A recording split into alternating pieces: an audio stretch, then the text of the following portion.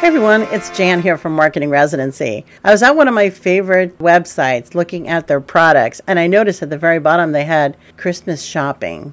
It was a possibility of something that can be chosen, and I'm like, they have a page set up for seasonal offerings? I'm going to take a look here. Basically, it's all green and red, nice little things, gifts you can get under $10, $10 to $25, and $25 to $50.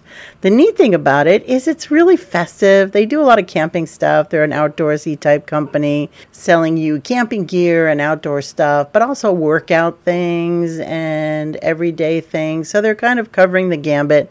But I really wanted to mention today that they're doing a great job with their categories.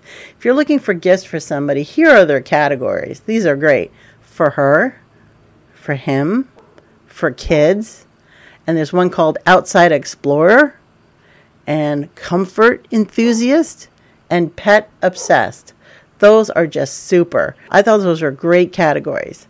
This is Jan Rossi from Marketing Residency. I'm competing with my neighbor's dog here. He's a cute little puppy that I think he hears me talking, and he's like, I need to say something too.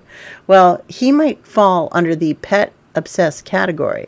This is Jan from Marketing Residency. The message today is get ready for Christmas.